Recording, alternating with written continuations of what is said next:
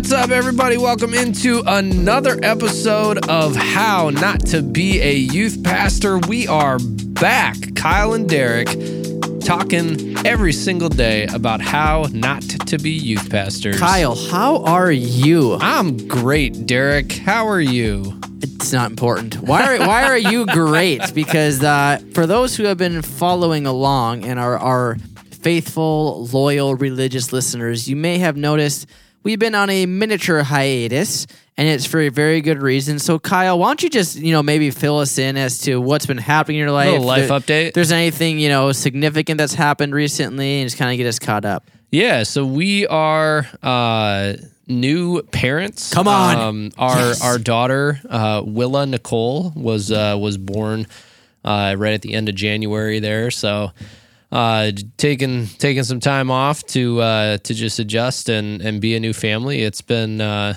lot of fun. How have the cats adjusted? So one cat doesn't really care. Sure. He just is kind of like, whatever. The other cat, she will come. Well, so she has always been like I think she was born to be an emotional therapy cat. Oh, yep. Like, she is very in tune with people's emotions. If you're crying on the couch, she will come and lay next to you. Even if, like, she will diagnose medical problems before you know you have them. Like, it is impressive how in tune this cat is. And so, like, if our daughter's crying, she will, like, peek her head around the corner or, like, come and, like, sniff around her head, like, hey, how can I help? She can't because she's a cat, but it's kind of impressive. Well, and I feel like cats like always just kind of just have a sense as to what's going on a little bit. Like our cats were always in the nursery every single chance they got with both of our kids. Well, it'll be interesting because like we're still in the phase where obviously she's sleeping in the same room that we are, but our cat's two favorite nap spots right now are on the changing table in the nursery and on the rocking chair in the nursery. And so, she gets older and starts taking a nap in the nursery and we close the door. The cats are going to maybe have to find a new place to sleep. But that's okay. They'll figure it out. Yeah. I mean, it's, I remember vividly, we got told when we were a parent or when Meg was pregnant with our first, we were told by an individual who had a very legitimate reason, but we had cats at the time. And after we told them we were pregnant, they're like, are you getting rid of your cats? And we're like, no. Why would we do that? And they went on to tell us that early on in their career, they were a paramedic, and their first call was a infant who had been suffocated by a cat. Nice. And I'm like, okay. First of all, insanely depressing. Second of all, seems like a bit of a freak accident. And so... you're missing one. Third of all, thanks for that. Thank you. There are bits of information that do not need to be shared. And that was kind of one of those things we realized where it's like, totally get where you're coming from and incredibly bummed that you had to experience that. However, that's just... not something I want to receive in my life right now. So, yeah, I'm going to, if it's all right with you, Derek, I'm going to step onto my metaphorical soapbox here for a Please second. Please do. Because there's something that's been a theme in my life over the last, 6 months to a year.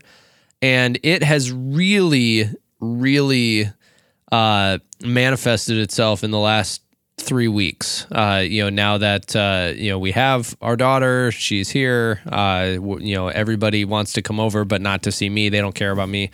They've never cared about you. I'm fair. sorry. That's fair. It's funny, but, I want to take a moment to encourage our listeners to think a little bit differently about the words that they use. And this is primarily going to go out to our Boomer and Gen X listeners, because I see this. Actually, it's just because millennials and definitely Gen Z just aren't old enough yet. Yeah. But when you get engaged,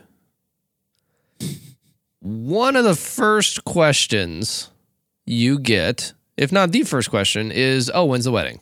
Yep. Right? Like, you could have been engaged for like 12 seconds and somebody's going to ask, oh, when's the wedding? You guys are in love. It's great. And the old cantankerous, there's a vocab word of the day, person. Before you continue, can I ask you a really just random question? When are you having a second kid? Yeah, there it is. The old cantankerous person comes along, and the theme of all of these questions gets summarized with, just wait. You guys are so in love. Oh, just wait until the honeymoon period's over. Totally thought you were going somewhere different with this. Just wait until, well, there's a couple different ways I could go with this. Okay. Just wait until this. Just wait until that. Over the last 3 weeks, I have heard so many people tell me, like, hey, how's being a father? Oh, it's great. Yeah, just wait until, the lack of sleep compounds. Say goodbye to sleep for the rest of your life. I could not care less about that conversation. As soon as you say that to me, I immediately check out of the conversation. Not because I don't value you as a person, but because, yes, I understood when I was having a kid that having sleep was going to be more of a luxury and less of a guarantee. I understand that that's how that works. Let's just celebrate life and think that my kid is cute. Why do we always have to go to the negative stuff? Why do we always have to assume that the couple that got married is going to lose love for each other once the honeymoon period is over? Just because it happened to you doesn't mean it happens to them. And so my encouragement to, and this is why, especially for our older listeners, I say this, because most of the time the younger generations just haven't gotten to the point in their life where they are saying this to someone younger than them. Right. But this is a weird tangent to go on our podcast here today, but I just want to encourage people, just be freaking positive for a little bit. It's okay. We understand that sleep is, gonna be something that's hard to come by. When you're a new couple getting married, we understand that, life is going to happen and it's not all going to always be roses. That doesn't mean that you have to rain on everybody's parade because you didn't experience what you wanted to. Well, it bothers me too because it pulls you out of the present moment. It's one of those things. Yeah, you're not sleeping well, but who cares? You're having a great time. You just had a life-defining moment. And my wife, she is absolutely amazing. One of my favorite times, someone was telling her exactly what you're saying because they had a kid who was a few years older than ours. Just wait until this. And it was the whole way through. Just wait until that sleep compounds. Oh, just wait till they start teething. Oh, just wait until, you start potty training. Oh, just wait until they hit the terrible twos. And by time our oldest son, Ellis, was 3, this same person had said, oh, just wait until he's done being 3. And my wife looks at this person and goes, yeah, we're still waiting. We're still waiting for all the bad things that you just said. We're still waiting for them to happen because, frankly, they're not. And our whole thing is, yeah, okay, there are some negative things, but what are you choosing to fixate on? I'm sure, Kyle, you're not sleeping like you used to, 4 weeks ago. But I also would probably be very confident in the sense of, I don't think you care. No, and that's where, the other angle that we could have gone with this was, just, when's the wedding? Oh, when are you guys going to have a kid? Oh, when are you going to have your second kid? Yep. Are you guys done now? Yep. When are you going to have your third kid? All those questions. It's okay to just be present and be excited for what is and not always just have to be worrying about what comes next. Yeah. And I think it's a sign of, it's a way you can respect people by just be excited, because that's the other thing too. I think this might have been, excuse me, I think this might have been a class in college where we had to go about your everyday life for a week and take note of how many times you're in a conversation with somebody. And Derek shares a story with me about, I don't know, his turtles. Sure. No, like your cat or your dog would be a better example. Like my dog did this. And then I immediately respond with, oh yeah, like I had a dog when I was growing up and, it did something else. And typically it's a one-up. Typically it's, I'm sharing something that is even more impressive than what you said. And that's kind of where a lot of this stems from. Is instead of our desire to ask questions and dive into what they said, we just want to one up them and share a story that's even more important because it makes us feel better instead of like it's almost a way to serve somebody in a conversation. Right. Yeah. But anyways, that is not at all what we were going to be talking about today, but we had to somehow fill the first 10 minutes of this podcast. What else would we do? Just jump right into content? With nonsense. It's not our style. No, yeah, absolutely not our style. So today's episode, we are going to have just a kind of some fun conversation here. Derek and I always tell our youth leaders that I never want our adult leaders to be the ceiling for our youth ministry. When our youth leaders, like if God can only take our youth ministry so far because our youth leaders are capped with the ceiling of their spiritual growth, that's a problem. And so if we are always growing as youth leaders, that's a huge win. And books are an incredible way to do that. Yeah. And so we wanted to kind of just take an episode. We reference books from time to time that we love, that we've read, but we just wanted to take an episode and kind of dedicate it to like, hey, here are just lists of books that we have read that we can recommend. And Derek, I think that you had one that I want to start off with. That this was the one that maybe we would recommend above all others for people that want to get better at youth ministry. Yeah, Pastoring for Dummies, I think, is what you put under my list. Kyle had beat me to the show doc here, and he had a bunch of books listed, and he had my name, and then he had Pastoring for Dummies. Isn't that like basically the one book you read before you became a pastor? I'm still reading it. I don't know how to read. Oh, man. No, in all seriousness, something that Kyle and I will both stand behind is that let's call this supplemental reading. These leadership books, any other book for that matter, it should not take the place of your devotion to reading scripture and getting into the word, because that really is absolute truth. And, I call it supplemental. Probably complementary would be even better, because there are a lot of books that really do kind of spur you on to getting into the Bible. But I feel like it's an important caveat to make that when it comes to reading books, like we need to be diligent in being into the word. And I'm not just talking about like, hey, we're going to read the verse of the day. Like all that stuff is great, but there's something powerful that happens when you just start to take the Bible and read it chunk by chunk and really let the Lord speak to you through the truth that he gives. And so while that is probably a given and something that a lot of our listeners would agree with, I think it is just pertinent to acknowledge that while we're about to dive into books, that needs to come first. And here's what I will say before we really, really jump into this. I know I'm just going to be really, really funny, but also transparent here. My wife is a reader, like by nature. She's the kind of person that literally, I kid you not, I think she's read like 7 or 8 books already this year.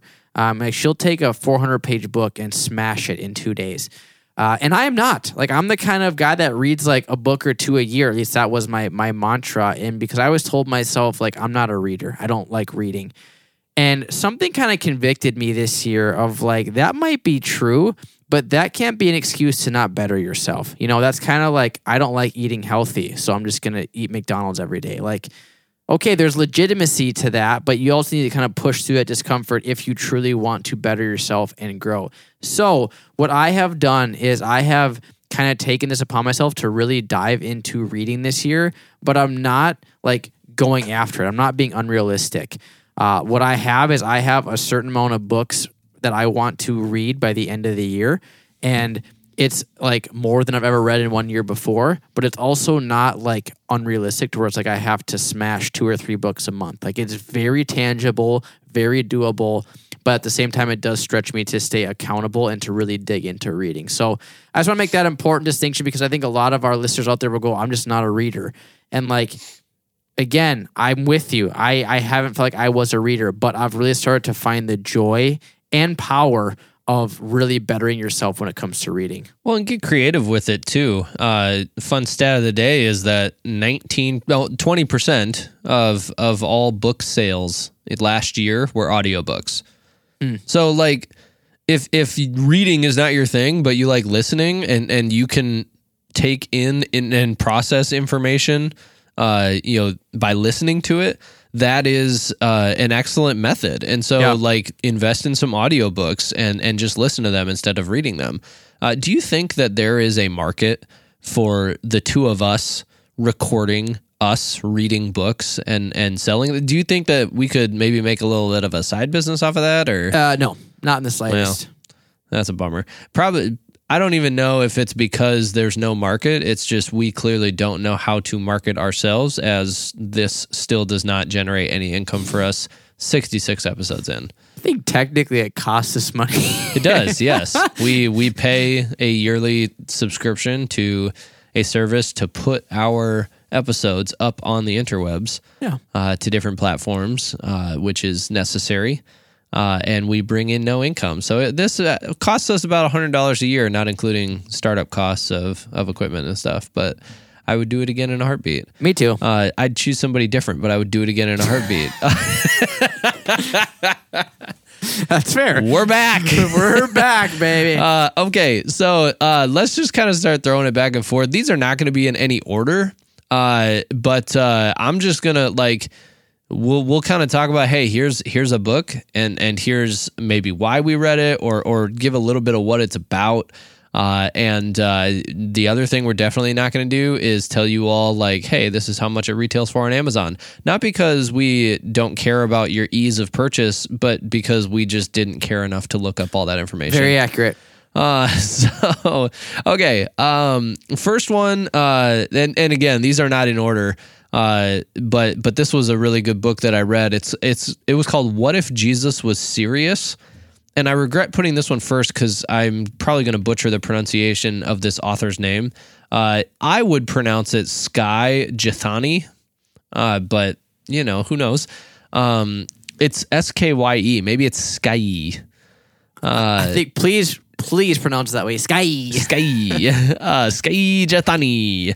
But this was a really, really good book. It was short and very challenging. Kind of taking a look at, I mean, it's kind of in the title, but what would it look like if we actually practiced Jesus's words and didn't just talk about them?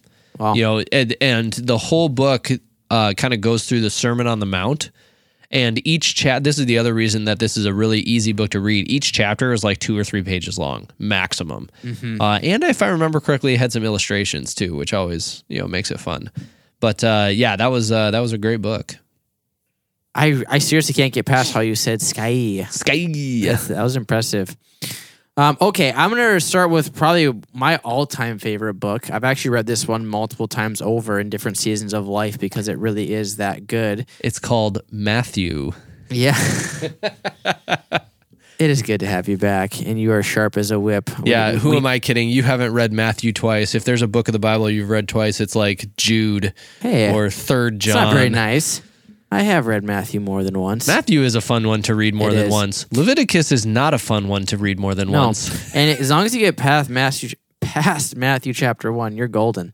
That's accurate. Another, real quick, while we're talking about the pronunciation of names, when you guys are reading the book, this is a pro college level tip. All right. When you are reading the Bible and you come across a name that you are not confident on how to pronounce it, if you say it confidently and quickly and just continue on with the sentence, People will take you seriously. no one will question you.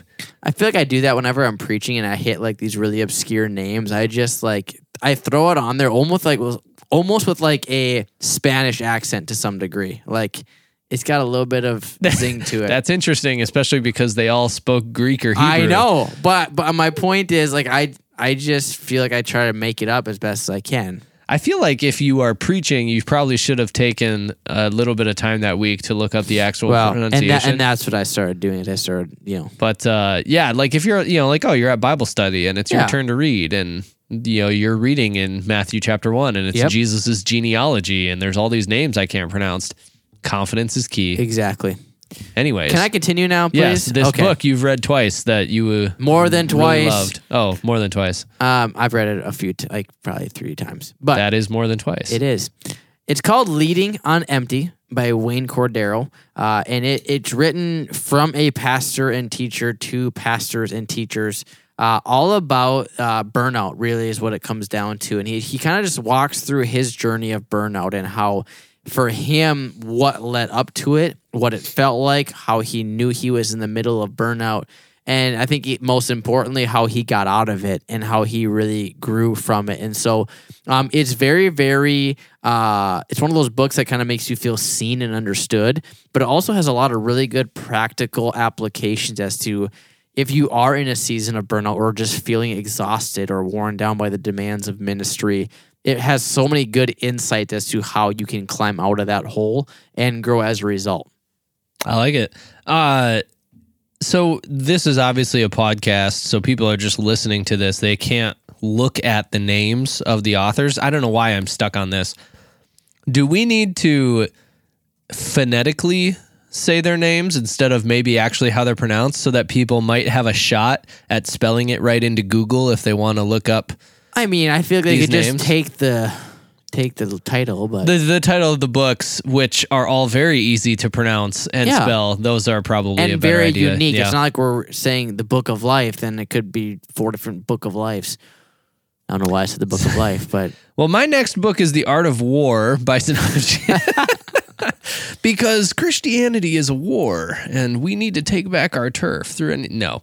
What's the Mao's Little Red Book? That was the other one that came to my mind. No, although this next book I believe is red. Yeah, it's like kind of maroonish. At least the copy I have. This next one on my list is called Hero Maker by Dave Ferguson, which is a very easy name to both spell and pronounce.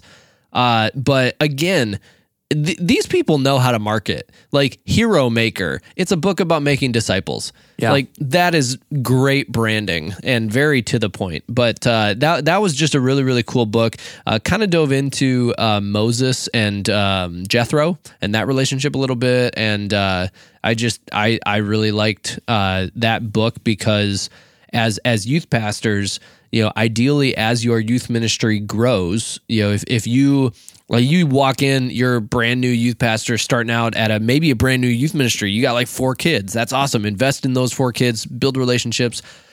We've talked about this in the past, and we actually just did an episode on this a couple episodes ago. It feels like it was a long time. yeah, right. But No. you have to invest in adult leaders. You've got to be able to delegate some things, and making disciples not only for you involves pouring into the students in your ministry, but a lot of times that also involves you pouring into the adult leaders that you have. So, Hero Maker by Dave Ferguson. I have looked at this book every time we record, and because the O has a lightning bolt in it, I thought it was just a symbol, so I thought it was Her Maker, and I was like, I see that. what?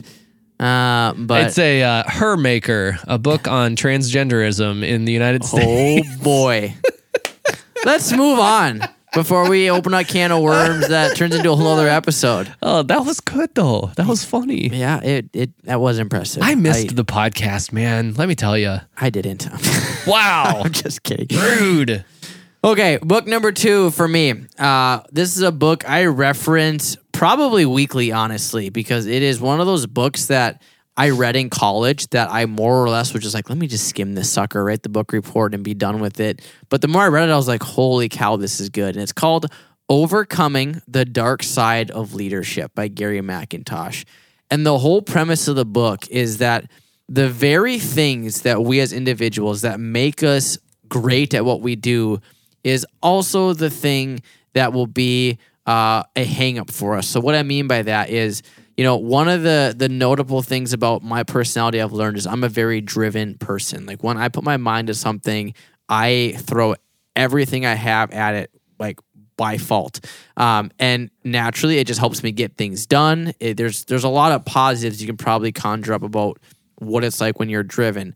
But the whole premise of the book is, if I'm driven, that's a really, really good thing, right? But that drive can also be something that brings me down too. Because like when you are driven, you're not seeing results that you want to see, you feel like a failure. You feel like you're not doing good enough. You feel like you need to push harder. And so that's the whole concept of the book. There's way more I could get into at the moment, but it's a really, really good book about like leveling up in your leadership by taking an intrinsic look into how you live and how you lead.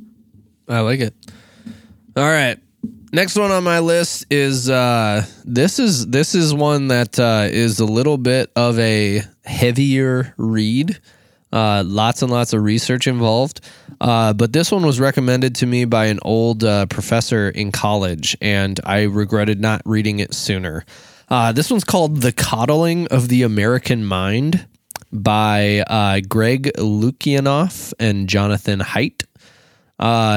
It is such a phenomenal book. Have you read this one, Derek? Nope, I need to. It covers, like kind of where today's teenagers are at, especially like emotionally and mentally, and kind of some of maybe their insecurities and why behind those, some of the shortcomings in our culture, and why. Like this book went into they were talking about how in the 80s, it blamed a lot of the, rightfully so, blamed a lot of the current state of parenting on the person who had the idea to put missing kids on milk cartons.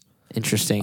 Because, which, great idea, because, we want to find these kids, but it basically kicked off a sense of fear in parents, and then that led to like no longer can kids just run around in the neighborhood and you hear the bell and you come over for dinner and be home before the street light turns on, kind of thing. That threw all that out the window, and all the kids that were parented that way hated it, so they grew up and went the complete opposite direction of like I don't really care. Then we kind of got the free range parenting, and so it was just a super interesting read on some of the cultural whys behind how the kind of where we're at. From a parenting perspective, from a teenage mind perspective, it was really good. I like it. A book, if you're looking to try a different way to communicate a message or preach, Communicating for a Change by Andy Stanley. Really, really good book. It really kind of outlines his whole philosophy.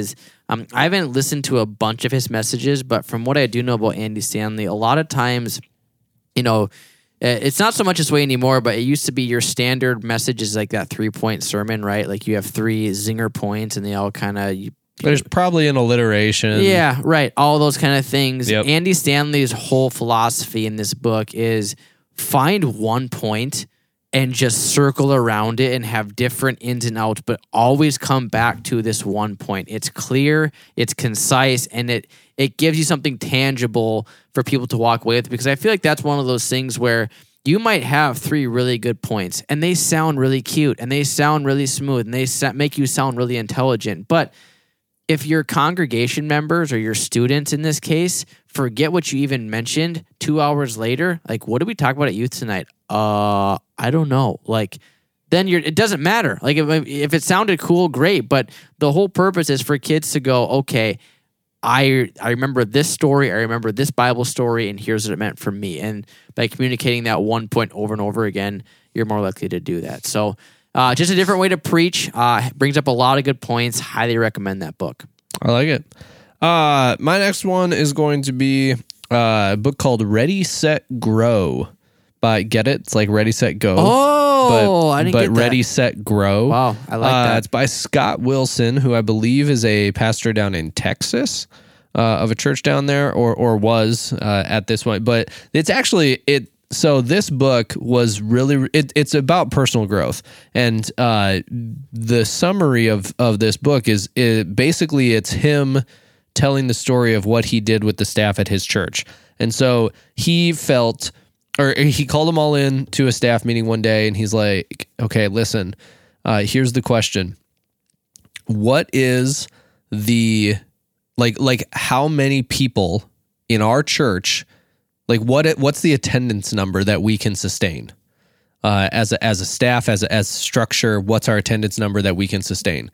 And they started throwing out different numbers. Like basically, what had happened over the last few years is that they'd be at 600, and they'd have like a big Easter service, and it would balloon up toward 900, 950.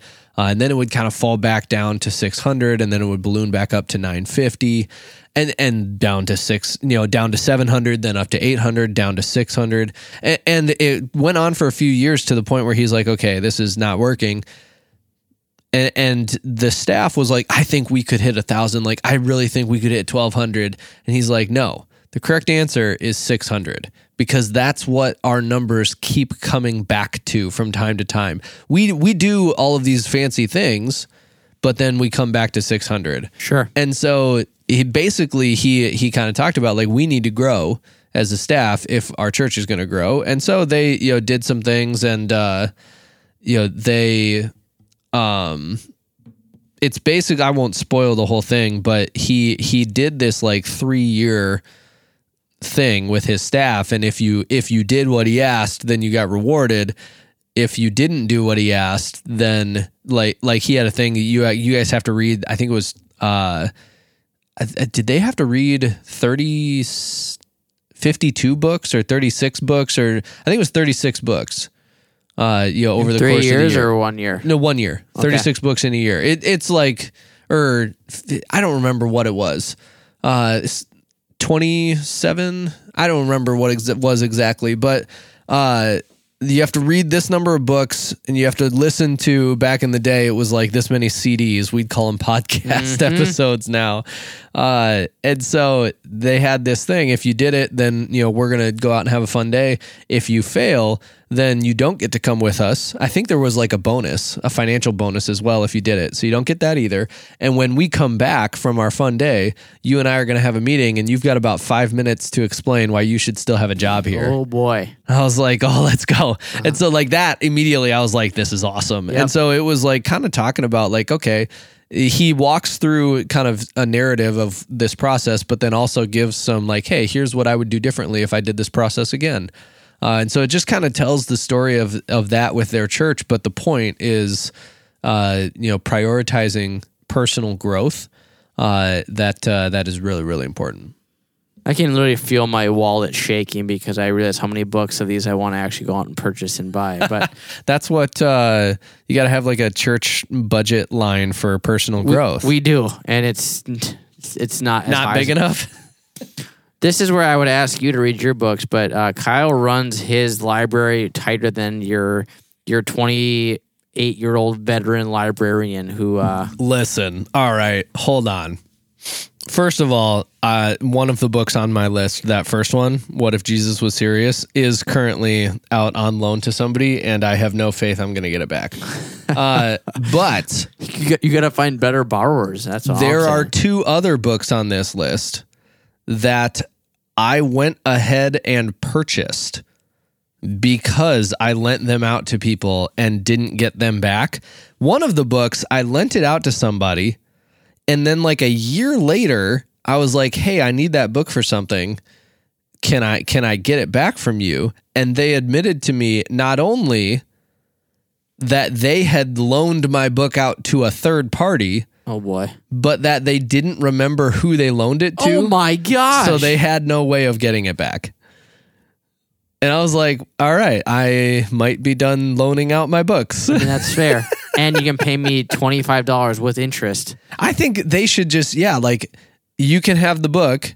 I, take $20 from you and I'll just keep the $20 and you can have it back when you give me the book back. Perfect. Maybe I should start doing that. Okay, I'm down. All right.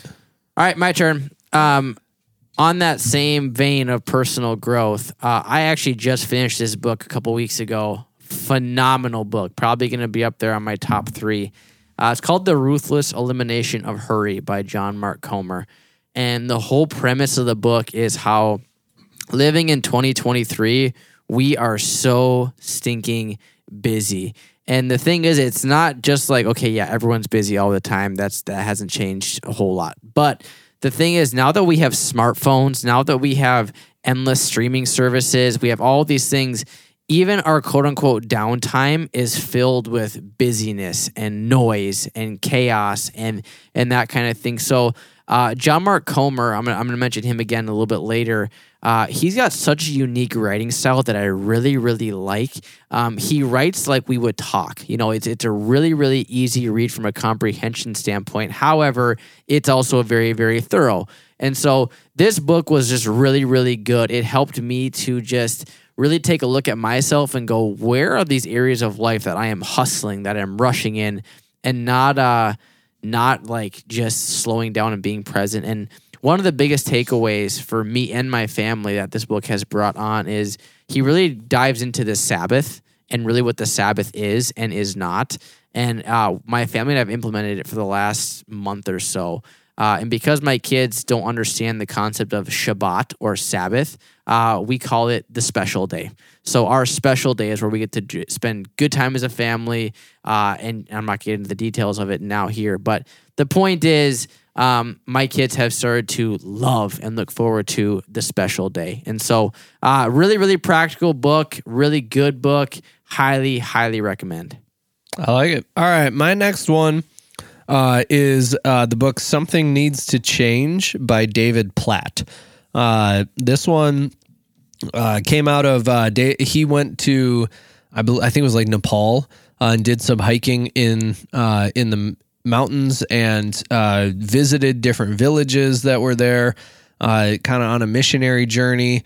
And it's his book is talking about the intersection of, like, if you think about, someone who would be on the receiving end of a mission trip or something like that.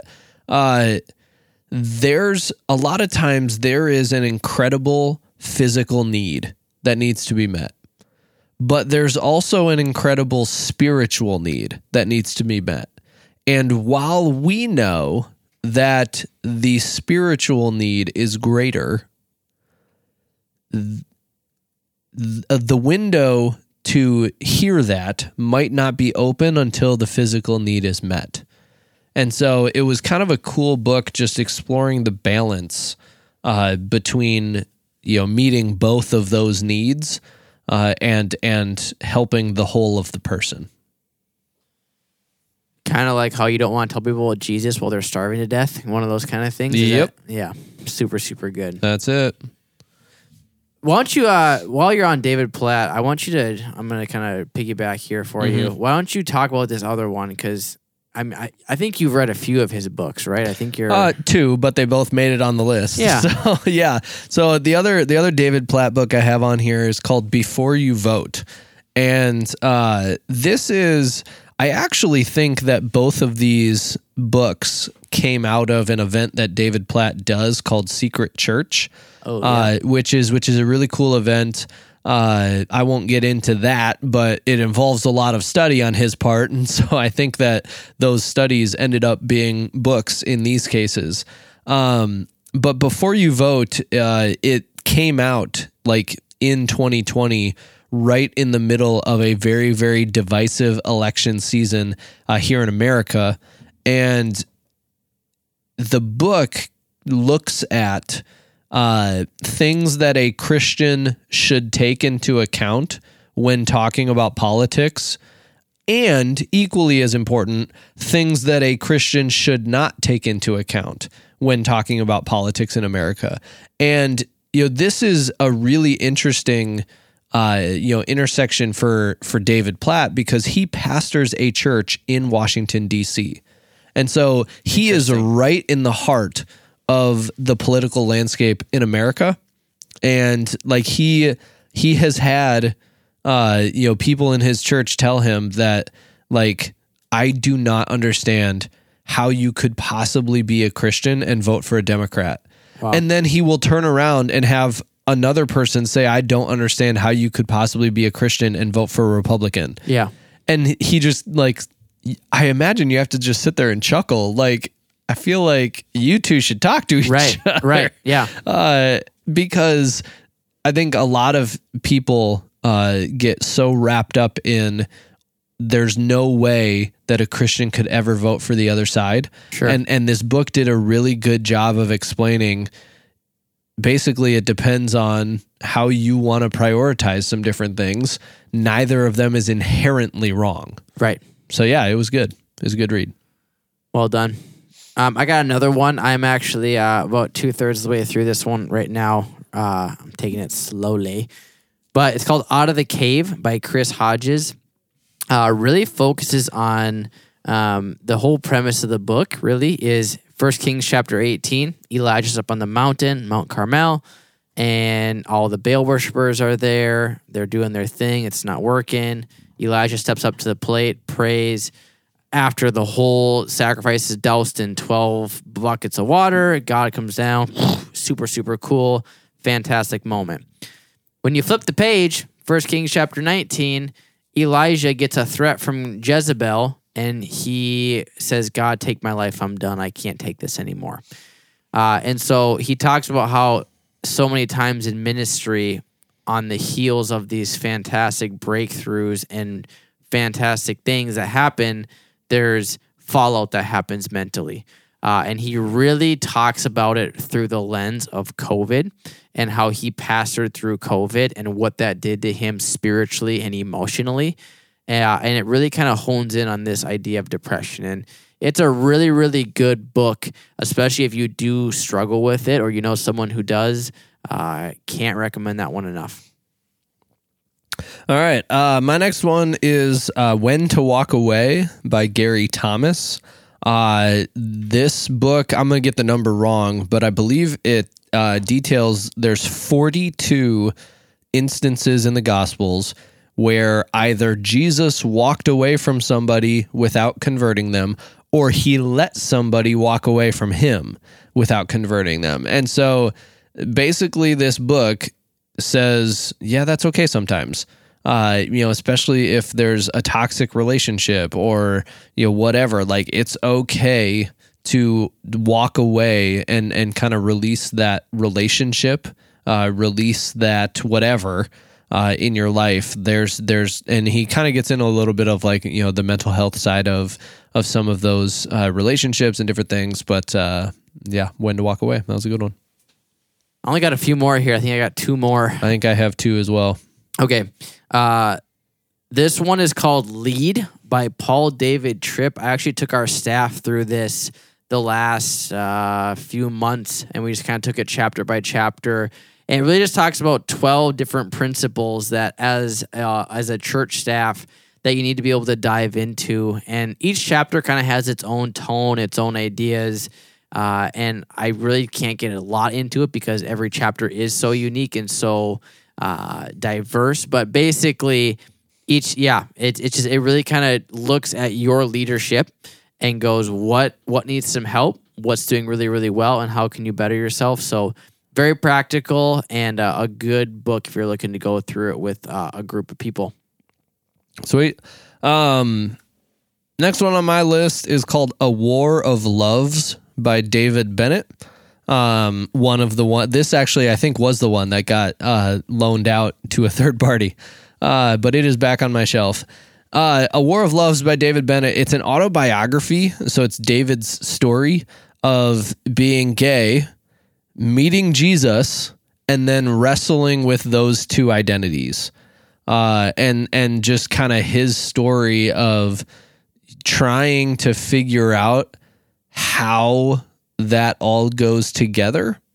And to not to spoil it all, but the place that he lands, and I loved reading through it because I loved just kind of watching his mind process everything and diving into scriptures and different things. And the place that he landed was, he doesn't lead with this, but on the topic, he will refer to himself as a gay celibate Christian. Like, hey, this is basically the sin that I struggle with. It's kind of how I'm wired, but I understand how God made me and how God designed things to go. And my relationship with God is more important than my longing to have a family.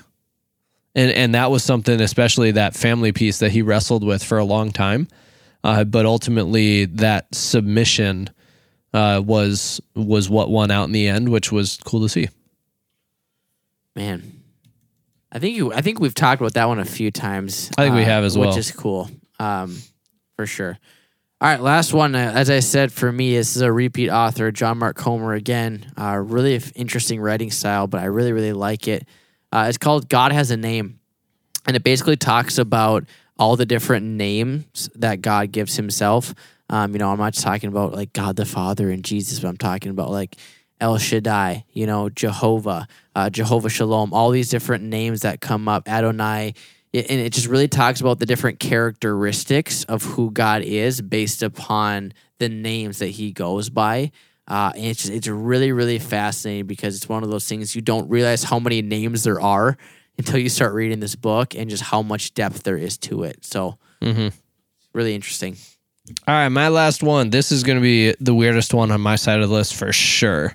It's called The Art of Gathering by Priya Parker, and it is how to host a dinner party. Which is which is not necessarily what you would expect to see on a list like this here, but I loved reading this book because it really did dive into some of the hows and almost the science behind hosting people. Because as a youth pastor, like I host a bunch of kids every week. We hold this service and they're voluntarily coming to this place. And what we are putting together, it's not a show, but we are hosting this service. And so it was actually really, really, and it goes into more than just dinner parties, right? The quantity scales up to much larger groups, but it was just really insightful from a youth ministry perspective. And then it was also insightful from just a human perspective. If my wife and I host Derek and his wife for dinner, and then we're going to play some board games. One of the things that we should do that. One of the things this book talked about was just like, if you're going to bring somebody over to your house for dinner and board games, do not have dinner and then just kind of twiddle your thumbs and be like, what game do you guys want to play? I don't know. What game do you guys want to play? I don't know. What game do you guys want to play? Don't just throw that back and forth. Instead, you're the ones that invited them over. They consented to you making the decisions for the evening. At the most, put 2 or 3 games on the table and be like, hey, does any of these interest you? Don't be afraid to make decisions. And I think that goes to being a youth pastor as well. Whether it is the divine position God has put you in, or it's simply these kids showed up this week, that must mean they like you. Be okay with making decisions and confident in the decisions you're making. Wow, it's good. It reminds me a lot of a book that I want to read soon. It's called The Ultimate Guide to Throwing a Garden Party by James Trickington. Sure. Not a big seller. Nope. I've heard. Nope. I believe it's only got 1 copy sold. But if you're ever looking to throw a garden party, it's got a lot of good insight. And can you actually buy it? I'm looking at it on Amazon right now. Yes, right here. But what it is it's basically a journal. So 150 pages of it, it's just blank. But they also have, if you're like, what in the world's going on? It's a inside joke, or it's a line from The Office. But if you are an Office fanatic and you know exactly where we are with that, as Kyle so aptly picked up right away, they also sell a version called "Somehow I Manage" by Michael G. Scott, which would be awesome. So now I was thinking shit for your birthday, but now you know. It's a bummer. Thing. Yeah. Sweet. That's our list, and I will, before we wrap up today, I will just kind of take a moment to reiterate what Derek said at the beginning of the episode, that this whole list is awesome, but the Bible is so much infinitely more important than any leadership book. If you are a lead pastor out there, right? And like Derek mentioned, one of those books he just went through with his staff, we got no problems with that. Mm-hmm. But if you never dive into scripture as a staff, then you should not be diving into, one of these books together as a staff. If you, as a youth pastor or a youth leader, if you are reading some of these books, but you never read scripture, you're doing it wrong. And so, just to kind of reiterate, like that's where the focus needs to be first, because most of these books are pulling all their leadership principles from the Bible anyway. So start there. Yeah. And I think it kind of goes with what you said too, is if you are in a bit of a rut with scripture, like mix it up, like there have been times where I have just been in a spot where sitting down to read, my brain just starts to spin. So guess what? When I jump in my vehicle and I've got 15 minutes of silence in my car, I've done the YouVersion audio app, and it is different for sure, but that's the whole point. Just make some time. Scripture should not be one of those things you have to do every day because that's what you're supposed to do as a Christian. This should be something that is literally life to your soul, and a cool drink of water when you are just really, really in a dry season. And so just kind of having that right perspective of scripture, I think matters a lot. And as Kyle so well said, it can't be neglected in any season, any capacity, anyway. Yep. All right, that does it for today's episode. We appreciate you guys hanging out with us. On behalf of Derek, I think I'm going to go hold a fundraiser with our youth kids to raise money so that I can buy more books for myself. Goodbye.